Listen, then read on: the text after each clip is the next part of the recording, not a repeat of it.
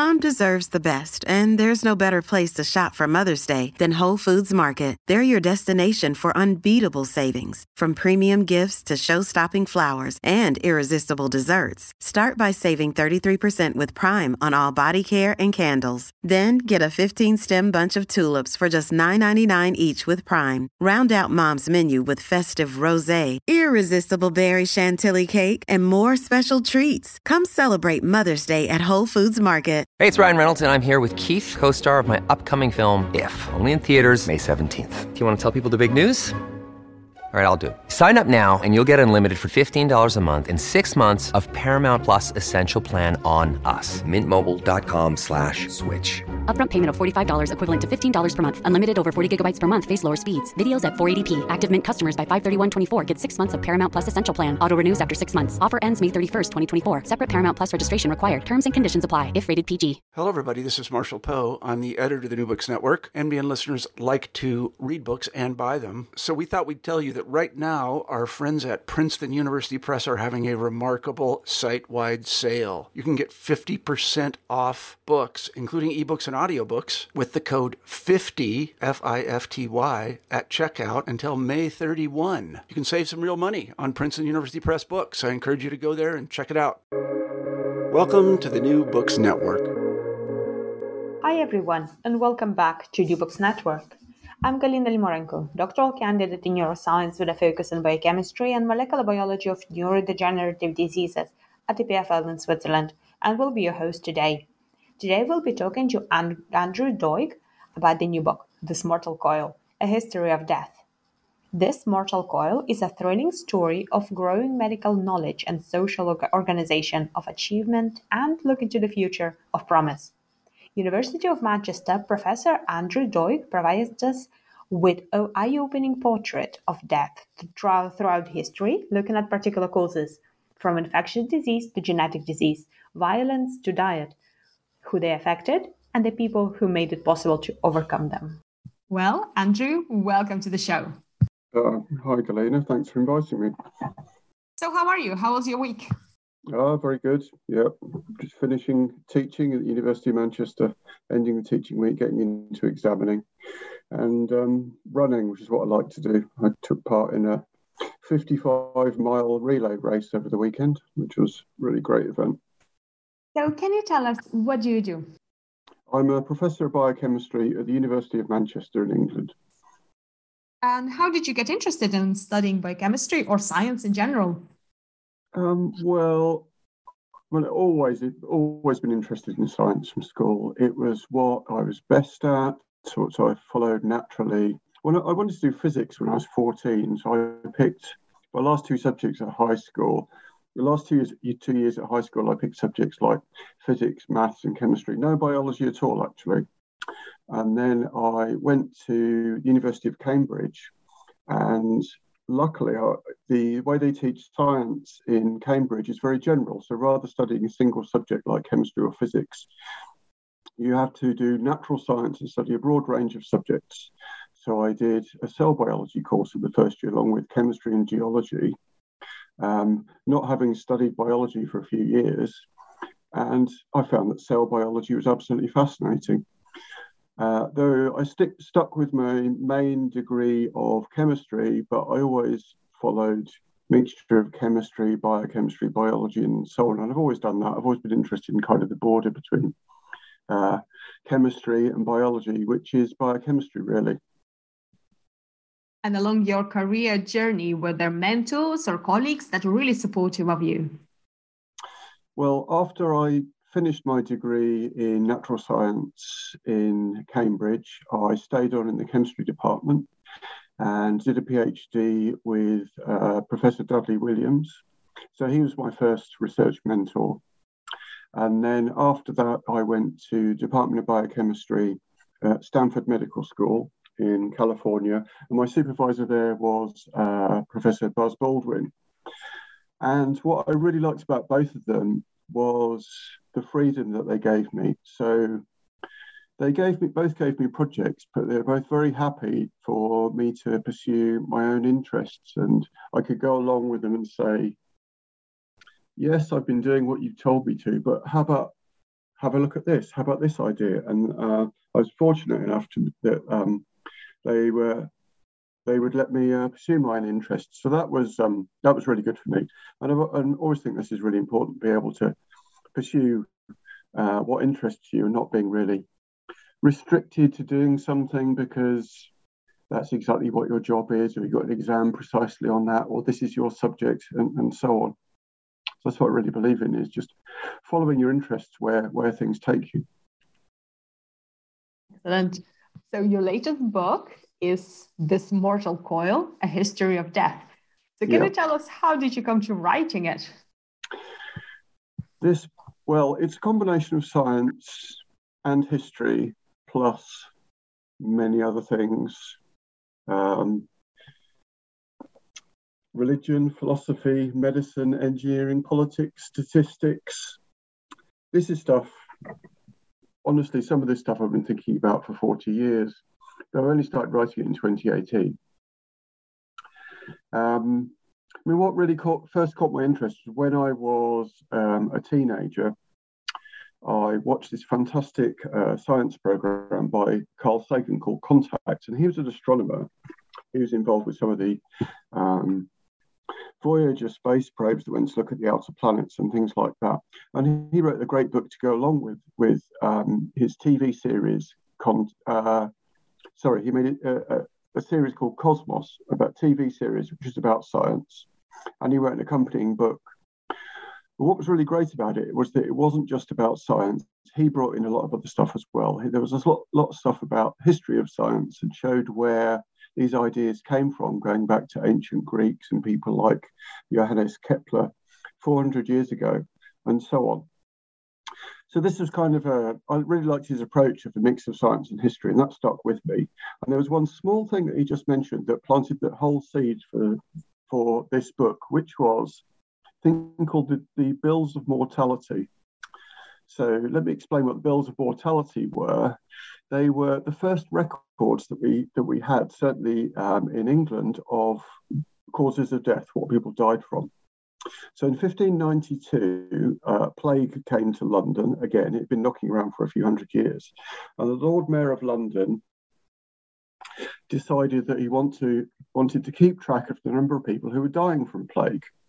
So what he did was that he created this new job with people called Searchers of the Dead.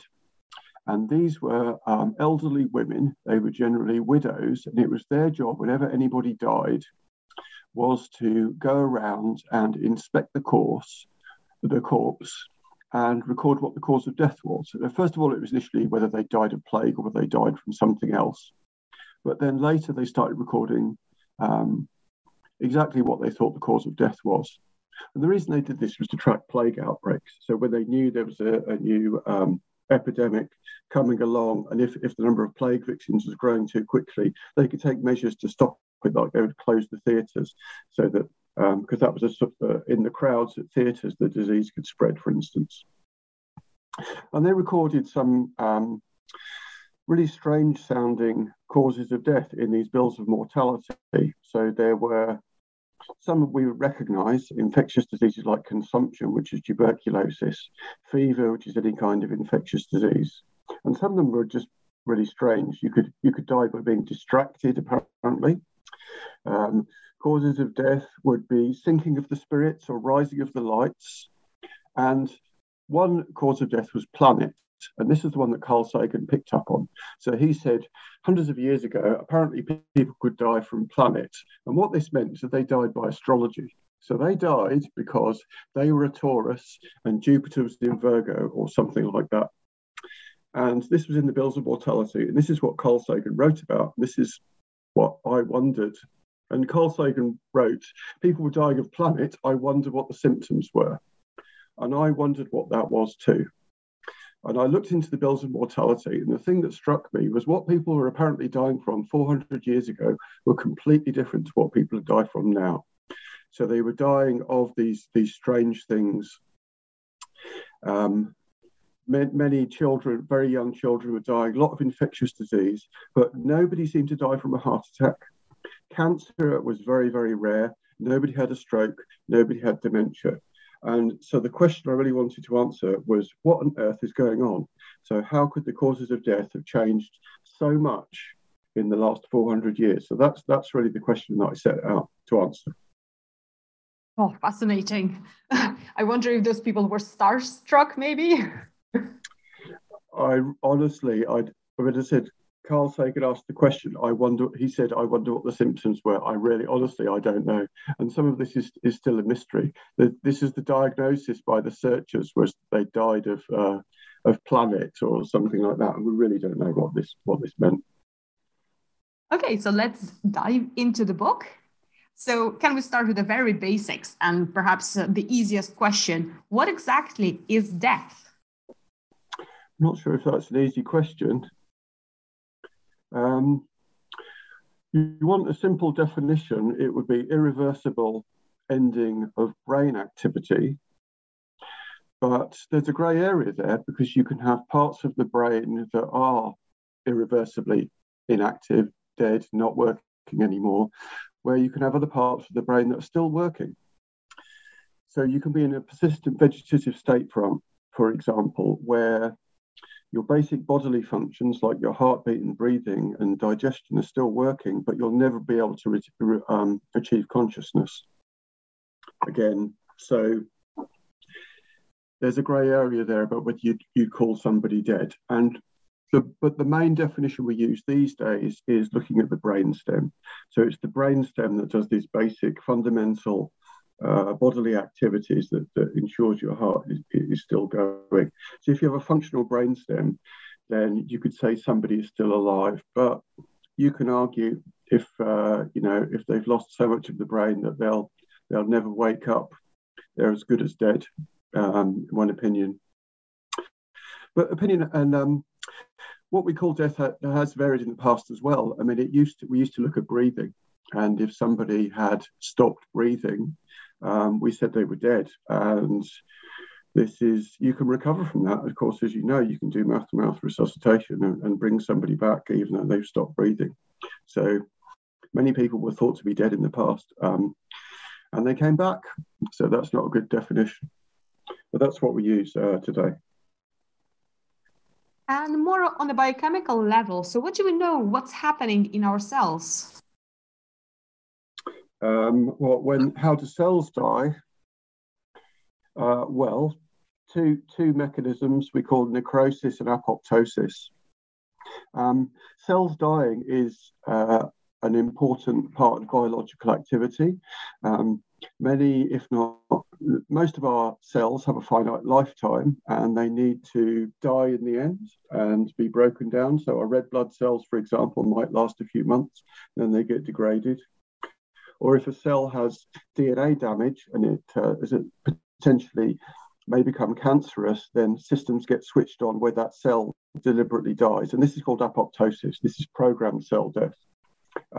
It's used in development as well. So we look at our hand, we have fingers, and there's no tissue in between the fingers, but in embryonic development, there was tissue between our fingers, and apoptosis had happened to the cells that are in between our fingers, and all those cells died to leave us our fingers. And if this is incomplete, then you're left with webbing between your fingers or your toes, and occasionally some people are born like this. So this is deliberate cell death that is meant to happen. That's apoptosis. Necrosis is more drastic, and this is when things go seriously wrong and the membranes on the outside of the cell might dissolve and the cell bursts open or something like that. So severe injury or disease or something that might cause this more serious process of necrosis, where all the contents of the cell might spill out in an uncontrolled way and cause problems. So that's death at a cellular level in our bodies. And now coming back to the organismal level, so as a human species, how did we start recognizing death as a part, as a really integral part of life? We know that our cousins, Neanderthals, buried their dead. When somebody died, they understood something had happened, they prepared graves and buried the bodies. And we think they may have buried them with goods, like put flowers on the body and things like this. So it's pretty clear they had an understanding of death that's probably not too dissimilar from our own. So, and this is before Homo sapiens or contemporaries to it. So we've understood death and we've had funeral rites for hundreds of thousands of years. That's for sure. Now going to the more of written history or recorded history. So how did we think and deal with death in the earlier years? Sorry, I'm not sure what you mean, but think and deal with it. I don't know if I could answer that question. So, for example, were there specific rituals that were really specific for burials or for dying? And how were the people who were died revered? I think this is all part of being human, and all cultures would have had funeral rites and revered people and so on. Tombs and monuments are as old as civilization when we started living in cities. It's just part of the human condition, I think. And then going to causes. So what do we know about how the causes started to change in those early days? Oh, before I answer that, something in the previous question, the oldest story that we know of is the Epic of Gilgamesh, and that comes from Mesopotamia, from a city called Uruk, and this story is maybe at least 4,000 years old. And interestingly, it's about death. Gilgamesh is the great king of Uruk, and it's about his quest for immortality. So the very first story that we have recorded is on the topic of death. So that's what I mean by it's as old as we are. That's a really important, isn't it, sort of concept? So it has the story of a story that we recognise as the Great Flood, and Noah, for example, is in the Epic of Gilgamesh, because he goes to find Noah. I think he's the oldest man around, or something like that. And anyway, goes to talk to him in his quest for immortality. So and this was at least 1,000 years before the story was written in the Book of Genesis in our Bible, and it may have been a source for it. Sorry, the second question you were asking about the oldest. What were our causes of death in the distant past? Is that right? Yeah, so how did people used to die? Was it mainly from accidents or malnutrition, for example? Mm-hmm. Right, well, most of our history, we weren't living in cities, we weren't farming, we were hunter-gatherers. We were probably nomadic, collecting food, hunting animals, living in that way. And if we look at the skeletons of these people, we can get some idea of how they lived and how they died. So first of all, they were tall and they seemed to be healthy. So a basic measure of human health, the easiest one to do is simply people's height. And if people are tall, that's an indication that they're well nourished, particularly in childhood. And when we went to start agriculture, people got a lot smaller. And famine probably became more likely. There was more malnutrition. People were perhaps not getting enough calories, going through episodes of lack of food, and not having a good balanced diet, vitamin deficiencies and things like this. And this is probably because they were farming just a few staple crops, and the diet was much more varied when we were hunter-gatherers. So farming was bad for human health. The other thing we noticed from the skeletons, though, is it was a very violent world. So you might imagine hunting wild animals is a dangerous activity, and I'm sure it is.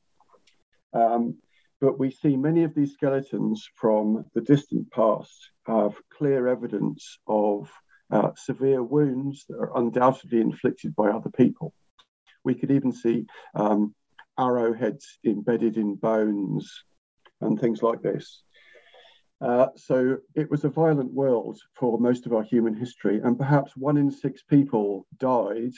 They were murdered. They were killed by somebody else.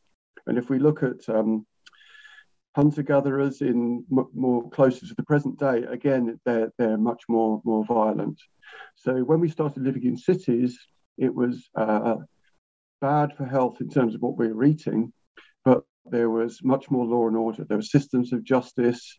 There was a king or another ruler who was maintaining law and order and cutting out the violence. So that was one of the benefits of living in cities.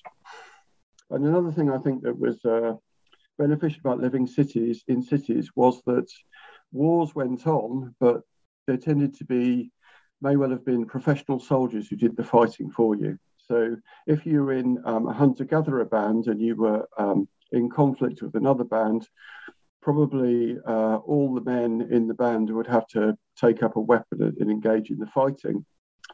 Whereas if you're in a state and they had professional soldiers with armor and horses and weapons which they were trained to use, that was just a small number of people who did the fighting. And the common peasants who were working in the field just weren't involved in wars so much. So how did those sort of ways that people tended to die started to change, especially as you mentioned, as people started to settle and living in bigger communities? Right. So the other catch, apart from malnutrition and living in cities, is that it led to the rise of infectious disease. So up until 100 years ago, so once we started living in cities until 100 years ago, infectious disease was the main killer. And there's several reasons for this. One is if you have 10,000 people all living close together, it's easy for disease to spread from one person to another. Sanitation became much more of a problem. The water, so people were sharing the same water supply using rivers and streams, which would be polluted with human waste and food waste and so on. And it could be dirty from the people living upstream as well. But the biggest problem is that we picked up lots of new diseases when we started living in cities. And most diseases we catch from animals. So you can get influenza from chickens, and you can get measles from cows or from horses, and so on.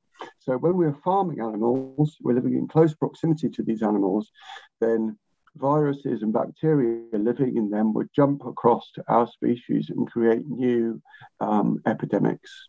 And this became the main cause of death. And because the population density was so high, these diseases would continue to live on within the population. And these are like childhood diseases, which we're used to today. So young children, we expect them to get things like chickenpox and all these viruses that you pick up when you're very small, and you only pick them up because there's millions of people all with the virus already to infect. If you're hunter-gatherers, the population density was extremely low, and if a disease did jump from an animal to a person, it might kill all the people in the band, but then that would be the end of it. All the people were dead and it wouldn't spread. So infectious disease became the leading killer. And bodies that are malnourished, as I said, they tended to get smaller. They would have less ability to fight off disease as well. So dying at random ages, or particularly as very young babies from infectious disease, that became the normal way to die once we were living in cities. And life expectancy, I mean, in ancient Rome, 2,000 years ago, life expectancy probably didn't even reach 30. And there was only a 50% chance that you would reach the age of 5. It was so many babies were picking up diseases and dying. They had no resistance and no way of treating them. And that was the normal condition until late 19th century. So that itself is sort of really important factor in medical sciences, biological sciences. So what kind of discoveries did the death sort of help us to develop? You were talking about infectious diseases, for example. Well, Well, I think the thing with infectious diseases is we did understand for a long time the importance of contagion. You knew if somebody was ill, you could, and you went near them, there was a risk you could catch it themselves. So even at the time of the plague, maybe 700 years ago, seaports like Venice and Pisa and Marseille, they would set up quarantine systems. So if a plague ship was coming in, or a ship suspected of carrying plague, then they would be forced to stay offshore for 40 days, which is where the word quarantine comes from, Italian for 40. But that was about all they could do. So they understood that it was contagious, but they had no idea about the cause of death. And it was only really when you investigate the causes of disease that you can do something about it. So once you realize that it's mosquitoes that are spreading malaria, then that's something we can deal with. We can stop mosquitoes breeding and drain the swamps and things like that. The biggest breakthrough to dealing with infectious diseases was understanding the cause, and this is germ theory. So this was people like Robert Koch from Germany and Louis Pasteur from France. In the late 19th century, we finally realized that these tiny microorganisms are the things that spread disease. And once you've identified the thing that causes the disease, then you can search for a way to kill it.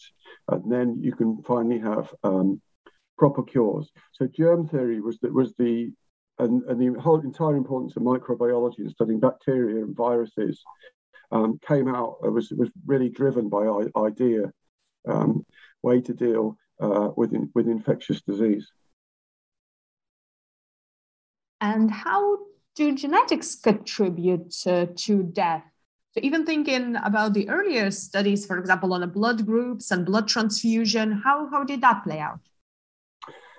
Well, people have known, of course, it's obvious that people resemble their parents. So there's clearly genetics going on, and there were sort of vague.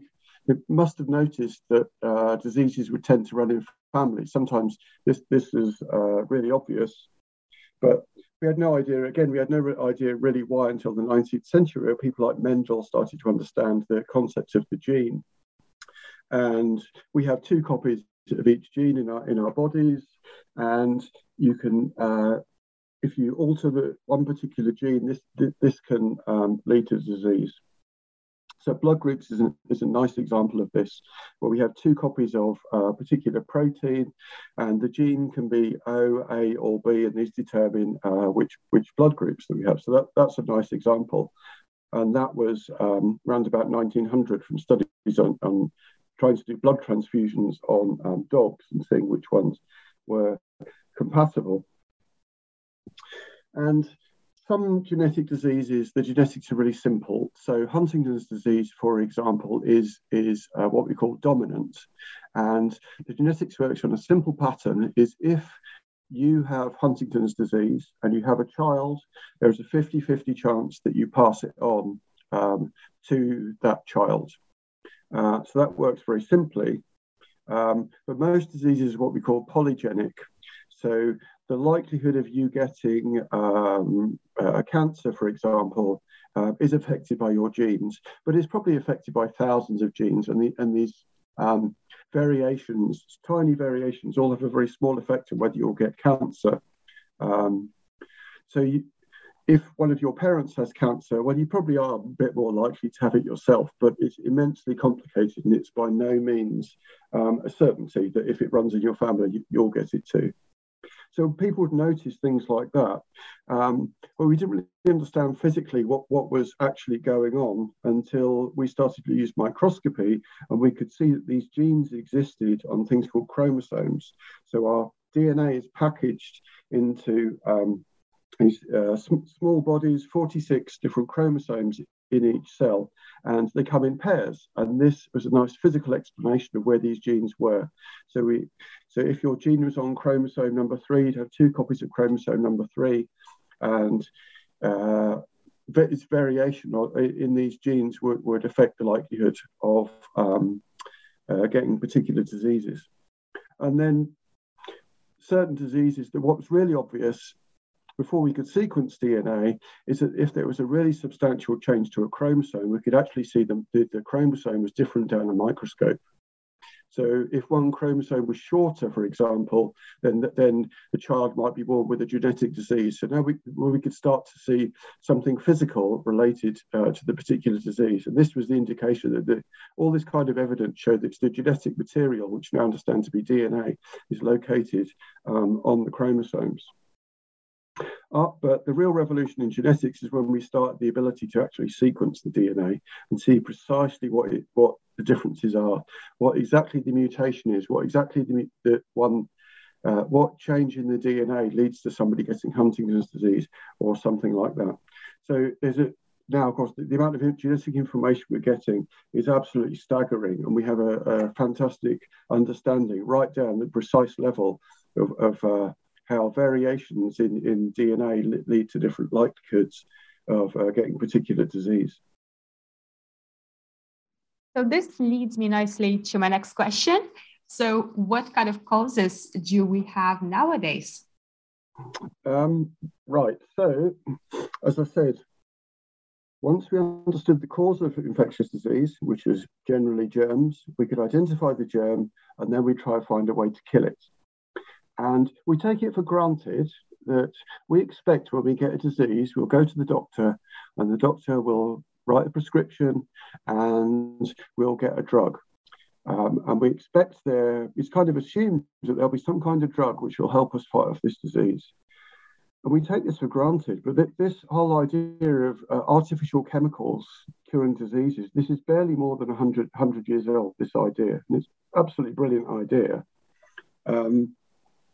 Because what we started to do 100 years ago was, once we'd found the particular organism that caused the drug, then we could try and find chemicals which would kill that organism, kill that bacterium, kill that virus, but not harm us. And this is the idea of a magic bullet. So drugs are magic bullets. So they're deadly they'll kill one particular thing, which is the virus that causes the disease, and it'll leave human cells entirely untouched. And this is what drugs are.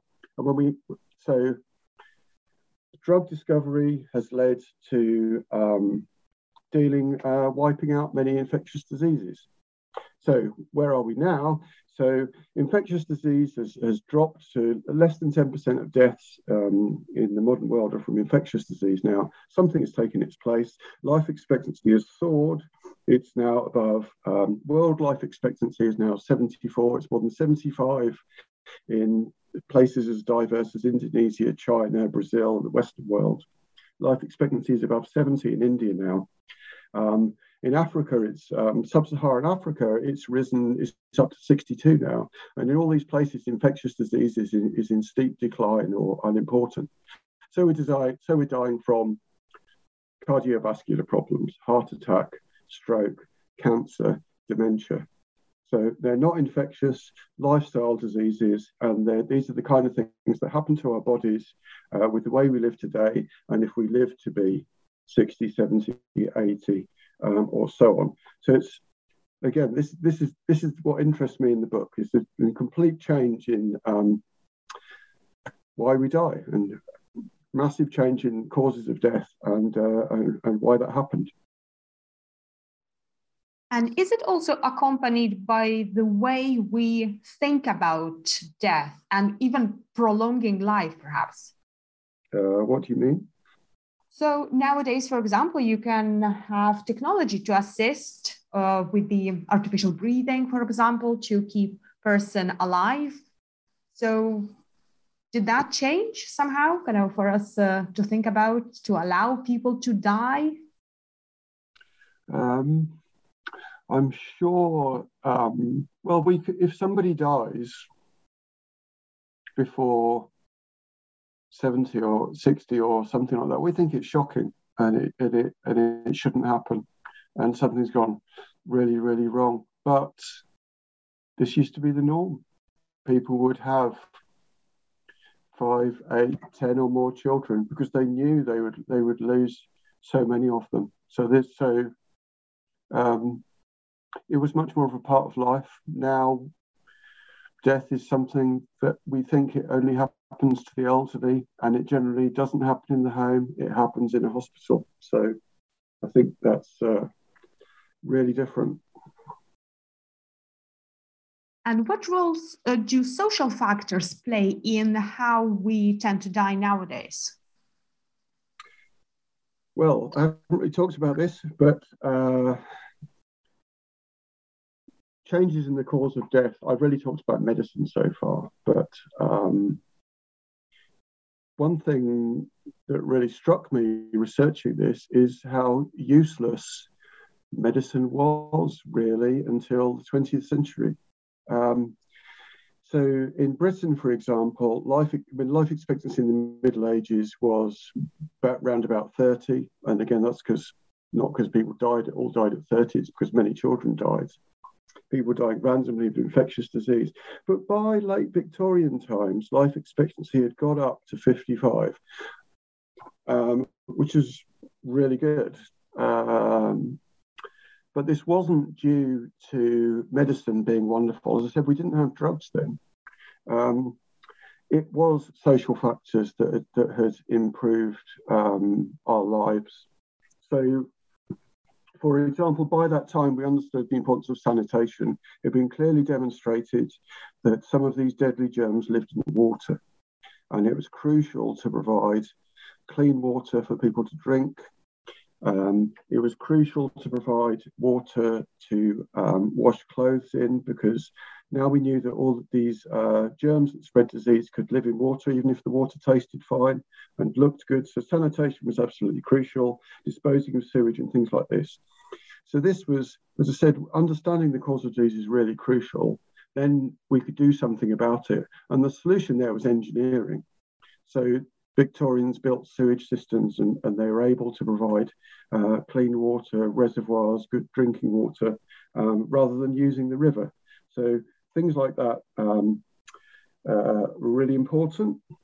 Politics changed. Governments, in the Middle Ages, what did governments care about? They cared about administering law. They cared about warfare. They had no interest in maintaining the basic health of the population. It wasn't something that these kings hundreds of years ago cared about.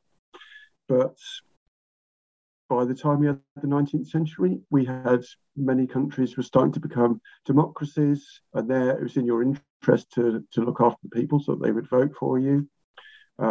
Much more benign governments, things like in philosophical movements like the Enlightenment, politicians started to care about people, provide health, deal with sanitation, and things like this, rather than just simply leading it to the free market. We had better housing, we had much better nutrition.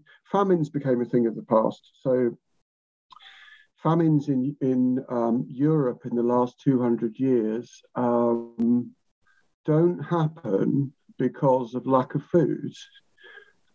Modern famines happen because of politicians. They happen in war, as an accidental consequence of war, or they happen as deliberate government policy where they choose to starve certain people. And as someone from Ukraine, you'll be somewhat topically, you'll know very well that Stalin in the Soviet Union deliberately starved the Ukrainian people in 1932 for political reasons.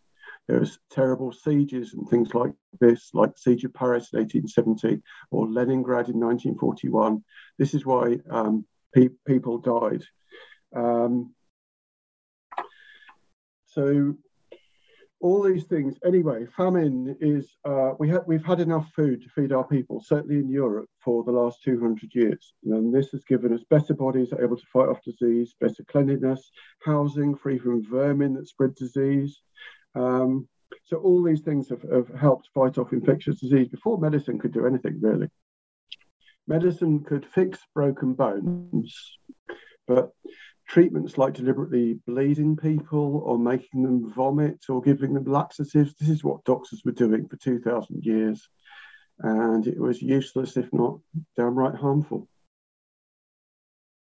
So were these advances in medicine and technology, did they contribute to this shift from causes of death from acute causes to more chronic ones?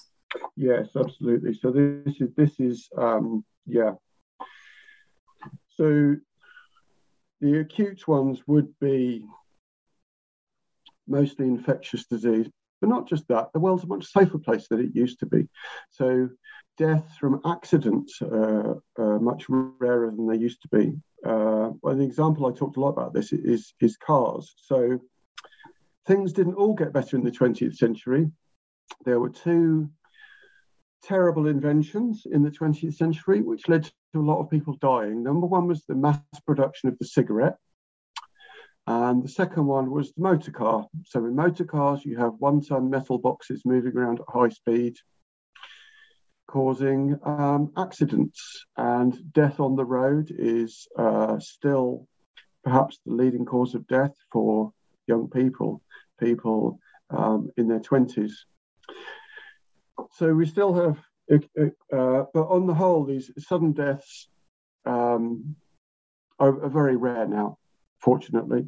So hundreds of years ago, however healthy you were, you knew there was a chance that you could pick up an infection and be dead a week or two later, or even within 24 hours with something horrific like cholera. And this is gone. So now, as I said, you're absolutely right, chronic diseases. So I write about life expectancy as a sort of basic. If you want one measure of how healthy a country is, you can talk about life expectancy, and that is useful. But what it doesn't take into account is that you might still be alive. What's your quality of life like? And what we're having now is people, they're alive, but they're living for decades in poor health. They might have something like diabetes, which they could live with for 20 years, or problems with breathing, COPD, caused by smoking, things like that.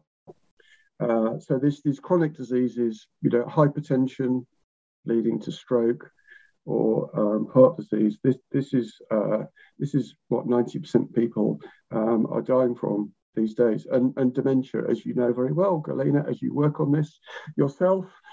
Dementia is the rapidly growing cause of death as our life expectancy goes up and up, and there's nothing we can do about it. So there's a nice concept called the health span, rather than lifespan, which is just birth till death. How long have you got? Health span is number of years you have where you're in good health, and maybe simply keeping people alive when they're in very poor health and have a terrible quality of life is wrong-headed to some extent. We should be prolonging the health span, and we all have to die, and it may be the best thing would be if it was sudden after many, many decades of excellent health and a high quality of life. So do you think there's still a bit of a stigma about sort of talking about death and maybe even making your will? I'm a scientist. I'm not a great expert on this, but I'm sure you're right. Not writing wills can cause problems. I know that. But because, as I said, because it tends to happen in a hospital or a hospice, just the elderly, or an intensive care unit, perhaps, we don't witness it. And it used to be something that happened all the time in the home, and it was a part of life. You were living with, had large families, and you knew that sadly you were going to lose a fair number of them at any age. So this is why these days people rarely have more than 2 children, because fortunately we can be very, very confident that they will live. And if you had no confidence, and the only social security when you were elderly and you needed somebody to look after you would be your children, you had lots of them. And as we have just gone through the global pandemic, different personal questions or a question on anybody's mind would be, so how did that change the way we die? Well, sort of the many people in population die, and how can we, I suppose, prevent it or make this experience a little bit more humane? Do you mean talking about preventing epidemics in the future? Yes, and also our response about how we treat dying during this time. Right. Well, there are some lessons here. So first of all, I said I might have been given the impression that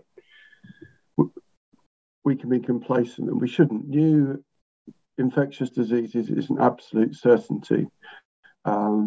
Evolution happens, and DNA mutations keep acquiring in bacteria and viruses, and occasionally they will turn into a form which will cause a disease. This is an absolute certainty. When I first started writing the book, actually, I said this. I said, we're sure to get new epidemics, and I wrote incorrectly, this is most likely to be a new strain of influenza. And it turned out to be coronavirus. Never mind, you shouldn't try and make predictions. You just make a fool of yourself very quickly. Anyway, I stand by and I feel vindicated to some extent that new epidemics are absolute certainty. So there's 7 billion people on this planet, and that's a massive potential food source from any kind of virus or bacterium that can live on us. And the COVID-19 is just the most recent examples of that. We've had a lot of near misses, different strains of flu, which may often come from chickens, and we've slaughtered the chickens and rapidly developed vaccines and things like that to fight them off. Ebola is another worry. Again, we've got another vaccine now, which is terrific. But we can learn some lessons from this to deal with future epidemics. And I know the World Health Organization is looking closely at this at the moment, or by the way we deal with these inevitable new epidemics. I think one thing it brings home to us is the value of international cooperation. So coronavirus doesn't care about imaginary lines on the ground which represent borders between countries. There's no point in eradicating a disease in one country if it's raging in your neighbours the other side of a river. So we have to cooperate to deal with and eradicate disease. And first of all, information is vital. We must have whistleblowers. If there are new epidemics suspected, we must blow the whistle straight away, raise the alarm, bring in measures to do with, the measures we've been doing, like can social isolation, stopping people moving around, trying to cut down the infection, and then analysing the virus or the bacterium, whatever it's doing it. And modern technology is fantastic.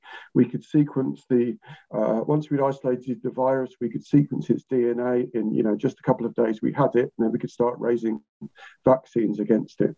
And the whole world needs to be prepared for this kind of situation. We need to have teams ready to invent new vaccines, and not just, I think we shouldn't be organising these things on a national basis, that the vaccine should be sent to wherever in the world they're needed the most to stamp down an epidemic, because it will come to you if you don't do this. So we need good governments that are all willing to cooperate and hold their hands up and say, we've got a problem. And I think that's a really important lesson from this.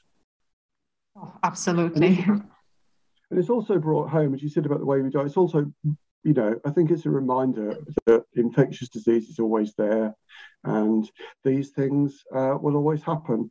And yes, we die of heart disease and cancer and things like that, but there could be a much, much more deadly virus around the corner. Some things like influenza are so incredibly infectious, and we have planes flying all over the world that can spread disease so quickly before we were able to even realise there's a problem.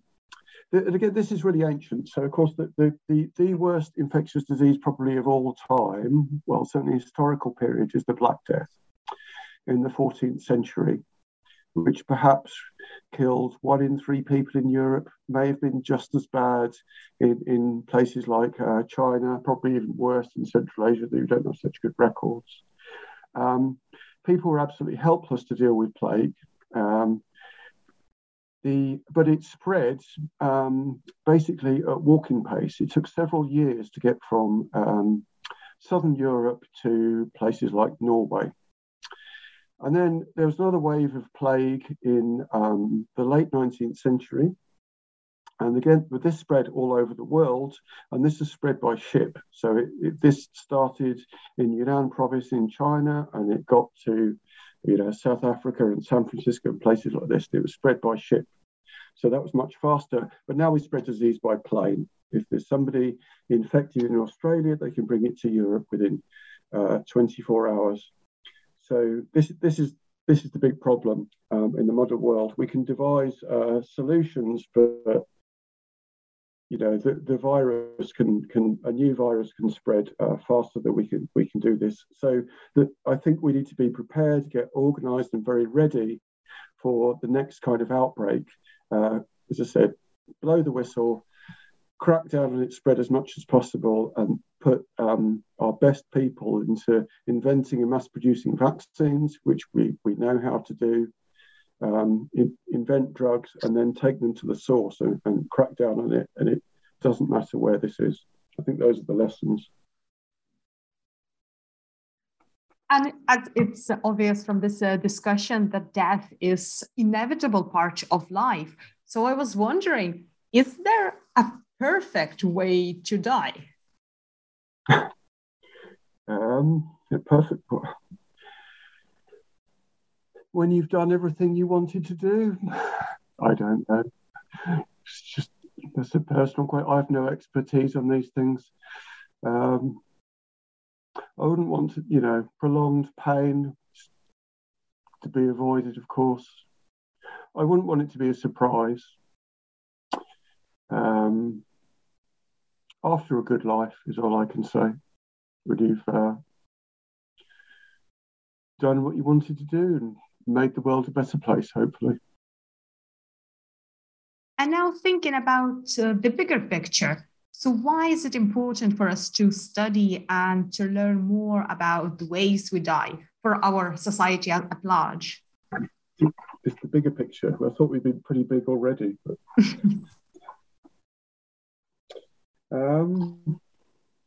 the big picture. Well, I think studying causes of death, well, this reflects the way we live. And I've kind of hinted about this already. So the ways we die now, the most common diseases are partly, I don't want to really blame people, but they are our fault to some extent. They're due to the ways we live. So our modern society, it's hard to get the exercise we should. So we evolved to be hunter-gatherers, where we were engaged in physical activity all the time. And in the modern world, it's all too easy to go and sit in your car and then drive to your office and sit in your office and then drive home again and sit down and watch TV or something like that. And it's hard to stay in good shape. And it's hard to avoid eating ice cream because it tastes really good. And we are prone to hypertension, obesity, doing things we shouldn't do, smoking, alcohol. And so the ways we live are reflected in the ways we die. For young people, it is unusual that people die in their 20s and 30s, and it's very shocking. But if this does happen, it happens through accidents, which is usually on the roads, which is the importance of road safety, which is incidentally is massively improved. Death rate on the roads per mile driven in the USA is only 5% of what it was 100 years ago. We're building much safer vehicles and drivers are much better in road design, all that kind of thing. But so this is accidents. We're much better at dealing with that. And the other leading cause of death for young people is very sadly suicide, particularly in young men. And with so many young people attempting to take their lives, we need to understand why this happens and what's going wrong in society and what's happened in the lives of these people to put them in such an emotional state that they want to take their own lives. So, as I said, it's things like that. Simply looking at causes of death reflects what our society is like and things that we could do better. Oh, yes, for sure. And especially learning from our past successes, for example, reducing the rate of infant mortality throughout ages.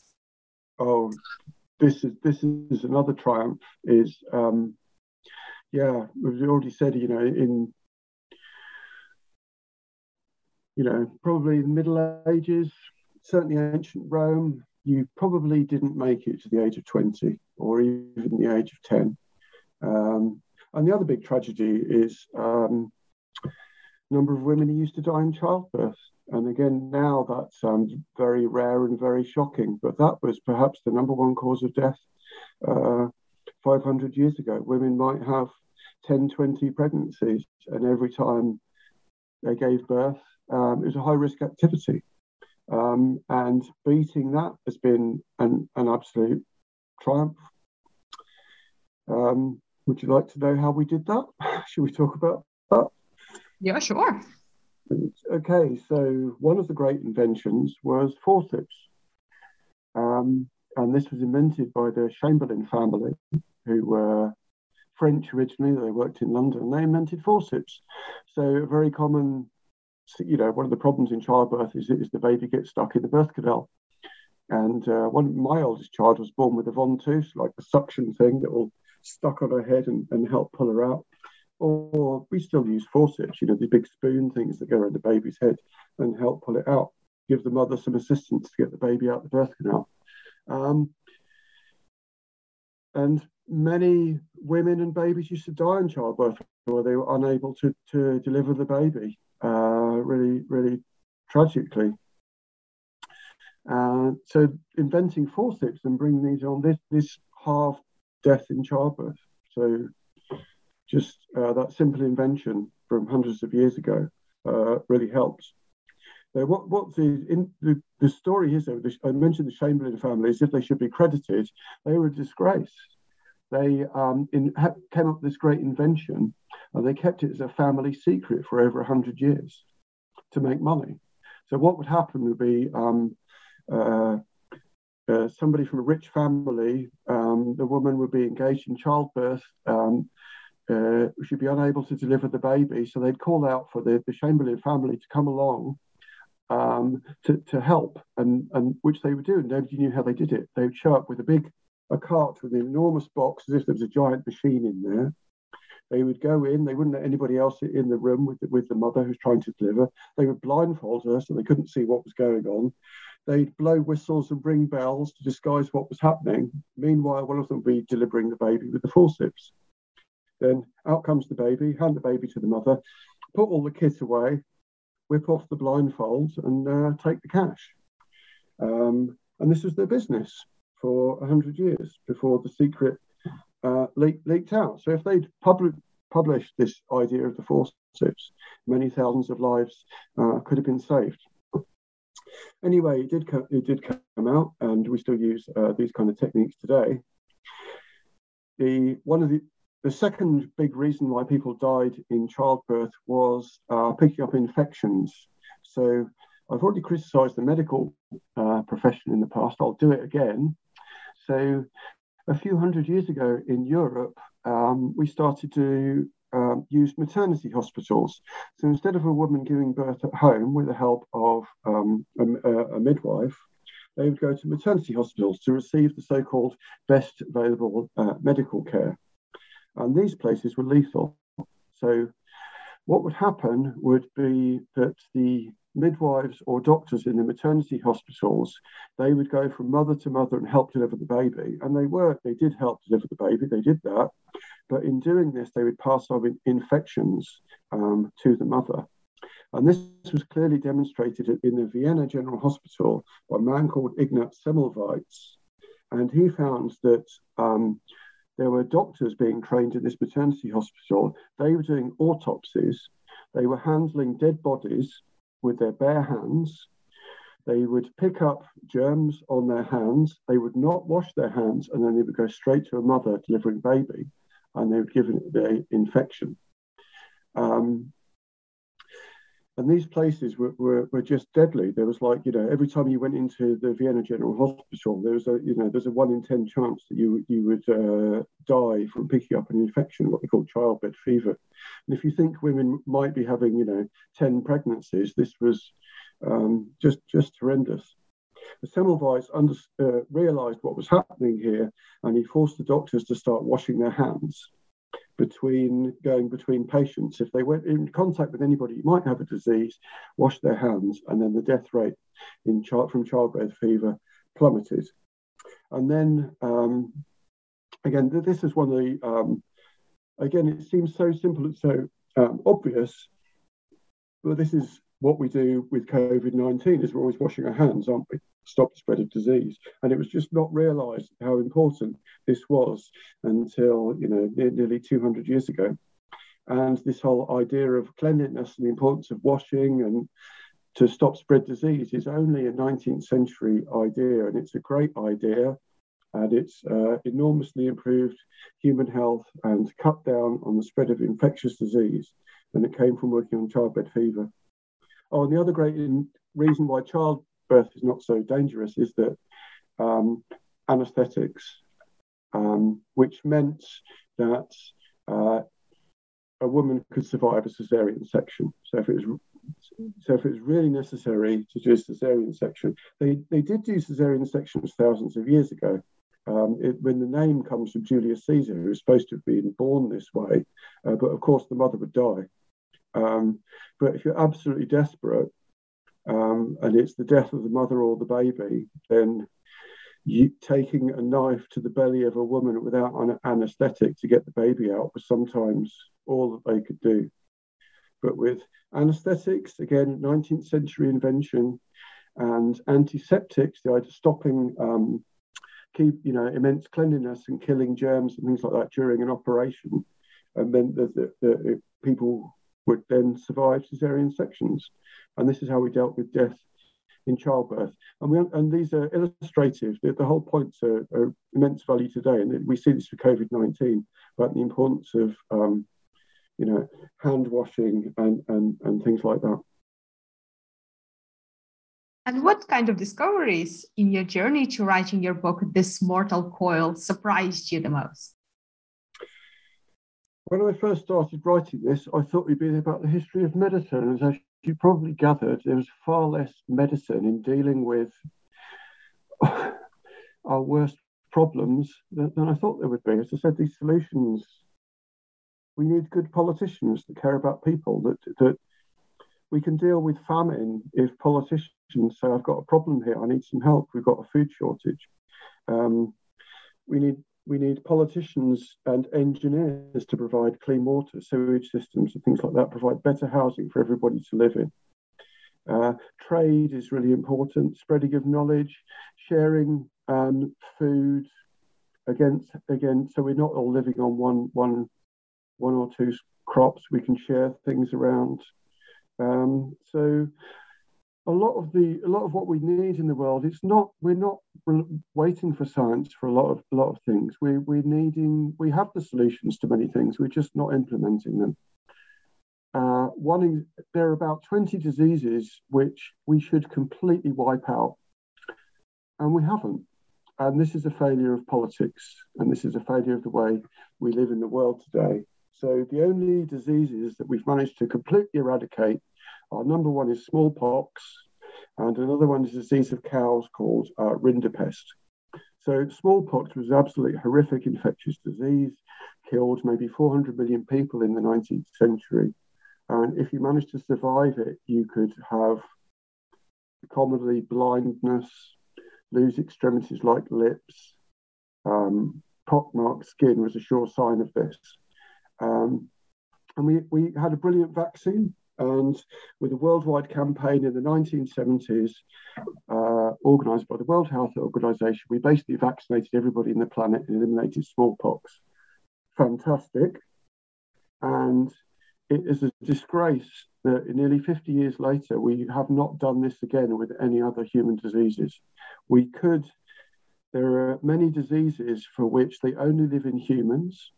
So you can't eliminate plague because the plague bacteria lives in rodents, and we're not going to vaccinate every single mouse, right? But there are some diseases that are only in humans, like measles, like polio, and we have really effective vaccines for them. So if we could just vaccinate everybody on the planet against polio, measles, rubella, mumps, and so on, we could eradicate many diseases. And it's so we've got the science, we've had the science for decades, and we just can't do it. So this is the main lesson I've learned, is that I am a scientist. I am trying to find cures for Alzheimer's disease myself. But as I said, we have the solutions, and in many ways it's political will or people refusing to be vaccinated or things like that is why we're not dealing with disease the way we should. And that's the importance of that is what surprised me, I think.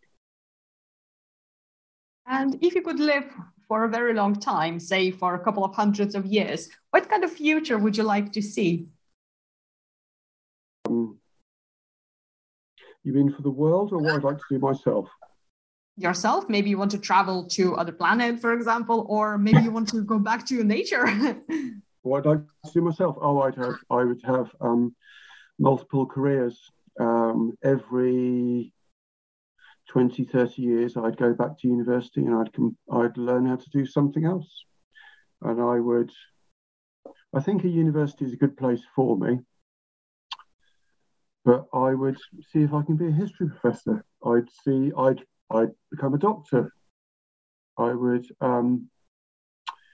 learn languages. I just every so often do something, do something completely different. We make our choices when you're kind of committed to a particular career when you're a teenager, and you don't really have time to restart and do something completely different.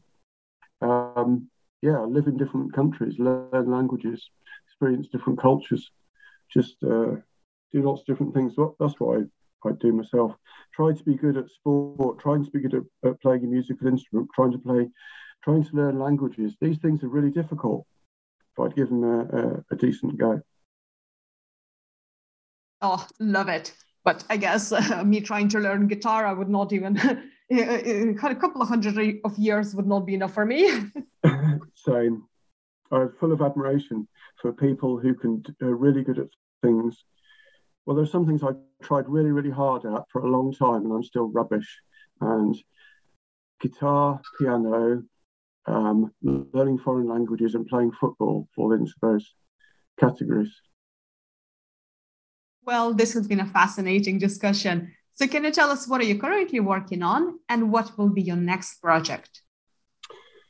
Well, I'm a professor at University of Manchester. I'm program director for biochemistry, so I'm involved with a lot of teaching, help run a program that has nearly 300 students. As the research, I'm heavily involved now with a spin-out company from my lab called PharmaCure, and we're working on the same thing as you, Galina. We're working on diseases like Alzheimer's disease, Parkinson's, caused by proteins that fall into the wrong shape, stick together and become toxic and cause disease. So I'm doing a lot with PharmaCure now, trying to invent drugs for these diseases like Alzheimer's, trying to find better ways to prevent them and diagnose them. New projects, I guess you're wondering about another book. I haven't started another book. I said the first one, it took me many decades thinking about it to write the thing. And then I sat down and got it done in only 3 years. I was doing other stuff, of course. I have some vague ideas from another book. Whether they'll come to fruition, we'll have to wait and see. But I did enjoy writing it. So I don't know. At the moment, I'm a bit busy, as I said, with PharmaCure and teaching and running and climbing and other stuff that I like to do. But I can see myself writing another book in a few years. And again, it would be, I'd make it very broad. What I don't like putting knowledge in boxes. I don't like saying, you know, I'm a biologist and I only know about biology and I'm only going to read about biology. And if it's not biology, I'm not interested, because all these things blur together. So if you want to understand a disease, you have to go all the way from the causes, right at the molecular level, the germs, the organism, and then its impact on society, the countries that it affects it, political factors involved with spreading the disease, historically what happened, how we dealt with it, all these things merge together. And that's the approach I like. And that's what you can, in the book, that's what I've done, a combination of science, history, and so many all other things, because they all impact onto causes of death and why they've changed so much. And what would be the best way for our listeners to find more information about your work and also your book? So there's, if you just type my name into Google, if you type Andrew Doig Manchester, you find me, which is the advantage of having a weird surname. And then you'll get to my university webpage with a bit about research and teaching and things like that. Information about the book, there's lots of reviews online. If you just type This Mortal Coil Andrew Doig review, you can find reviews from journals, and of course things like Amazon. It's really nice to see what people think about it. And readers have been sending me emails, which is just nice, and I've always been replying to those with kind comments and questions. So I'd like to hear from readers and see what people think. I'd never written anything like this before. It was a real learning process. I didn't know what I was doing. I would read a chapter, write a chapter, try to get anybody who would read it to do so and give me feedback. And I think I learned how to write as I went along.